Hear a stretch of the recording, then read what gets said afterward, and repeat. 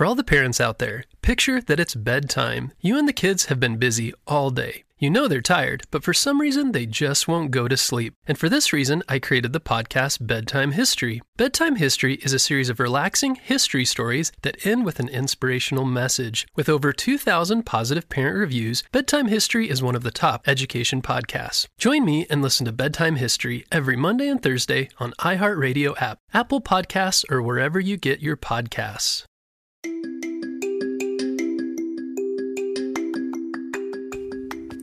Welcome back to Kids Short Stories. On the last episode, remember, Lucas had finally figured out what the purple star meant, and Ava had just bumped into a scary pink sea creature.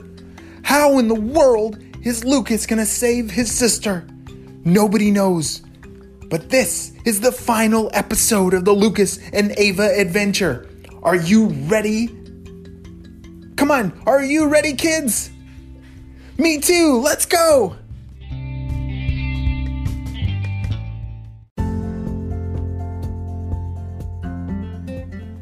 Don't eat me! Screamed Ava towards the giant pink fish. I don't eat mermaids, silly.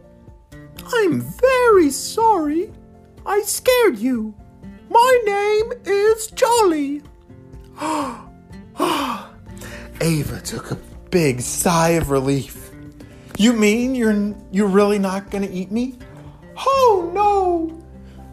I am a unicorn fish, a pink unicorn fish to be precise, and like I said, my name is Jolly, and I only eat plants and Skittles. You eat plants and Skittles?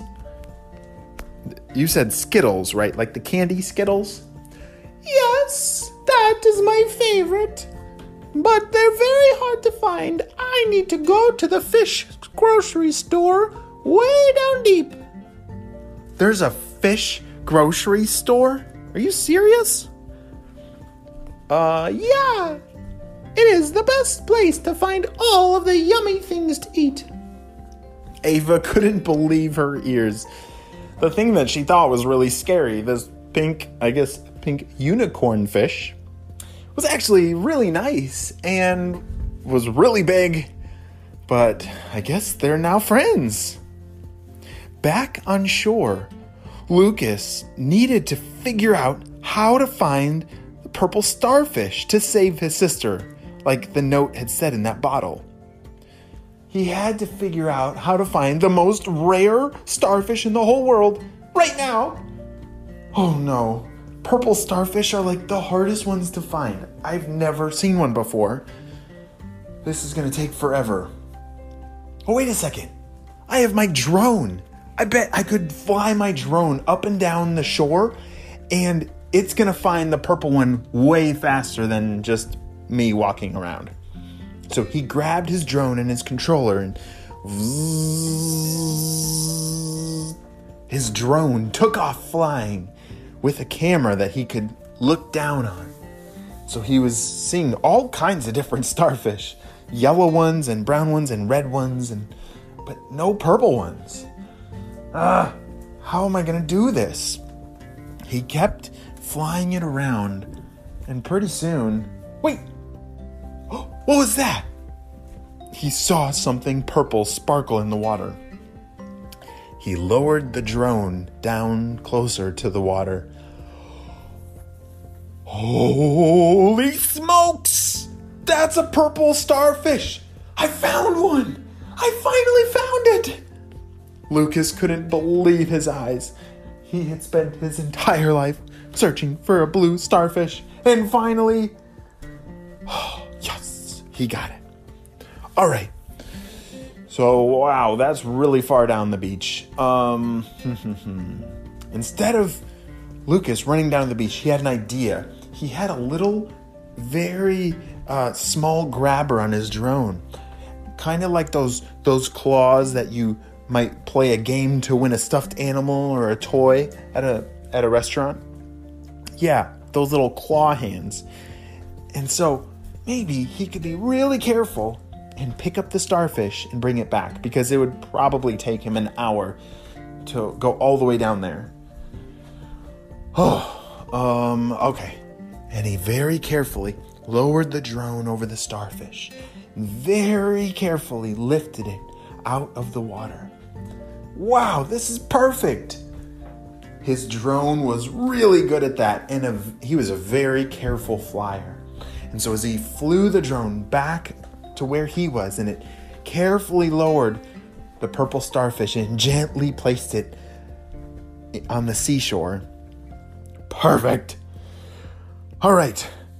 Now, how in the world, where's Ava? How are we going to get her back here? Just then, deep in the ocean, Ava realized that it had been over an hour since she left her brother.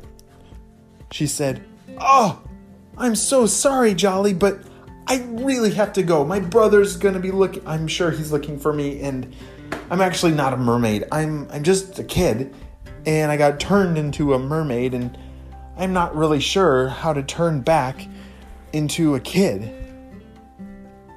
"Oh, that's easy," Jolly said. "You're just going to need to find a purple starfish and then just touch it. When you touch the purple starfish, poof, you will turn back into a kid. Goodbye." Ava said, "Okay, bye," but oh gosh, purple starfish are really hard to find. She'd never seen one before. And so she was swimming back to the shore. She was kind of worried that this would take years to find a purple starfish, and she was really missing being a kid and having her legs again. And so as she got back to shore, she poked her head up out of the water and, "Oh, Ava, I'm over here! Hurry, come over, I found a purple starfish." "You what?" Yeah, Lucas had found the purple starfish. They gave each other a big hug. Oh, yes! And then Lucas said, "Well, I'm not sure what you're supposed to do now, but here's the purple starfish." Ava said, "Oh yeah, I'm supposed to touch it, and then I'll turn him back into a kid. Watch this." As she touched the purple starfish, poof! Her fins went away and her legs came back. She was saved! As they were screaming around, their parents came over and said, "Wow, I see you guys are having a fun time. I'm so glad we came." "Yeah. Yes, Mom, it's been the best day ever." You see, their parents didn't even know what had happened. Ava said, Mom, you wouldn't even believe me how awesome of a day it was, even if I told you." The end. For all the parents out there, picture that it's bedtime. You and the kids have been busy all day. You know they're tired, but with all that anxious energy, they just won't go to sleep. This was my kids every night. But I did find that stories calmed their mind and gave them something to focus on. So 6 years ago, I created the kids' podcast, Bedtime History, to help solve that problem. Bedtime History is a series of relaxing history stories that end with an inspirational message. We have episodes about Jackie Robinson, Neil Armstrong, Maya Angelou, and Sacagawea. Episodes also include topics like space exploration, engineering, the rise and fall of civilizations, and major events like the Civil Rights Movement and the Transcontinental Railroad. With over 2,000 positive parent reviews, Bedtime History is one of the top education podcasts. This week, join me and listen to Bedtime History every Monday and Thursday on iHeartRadio app, Apple Podcasts, or wherever you get your podcasts.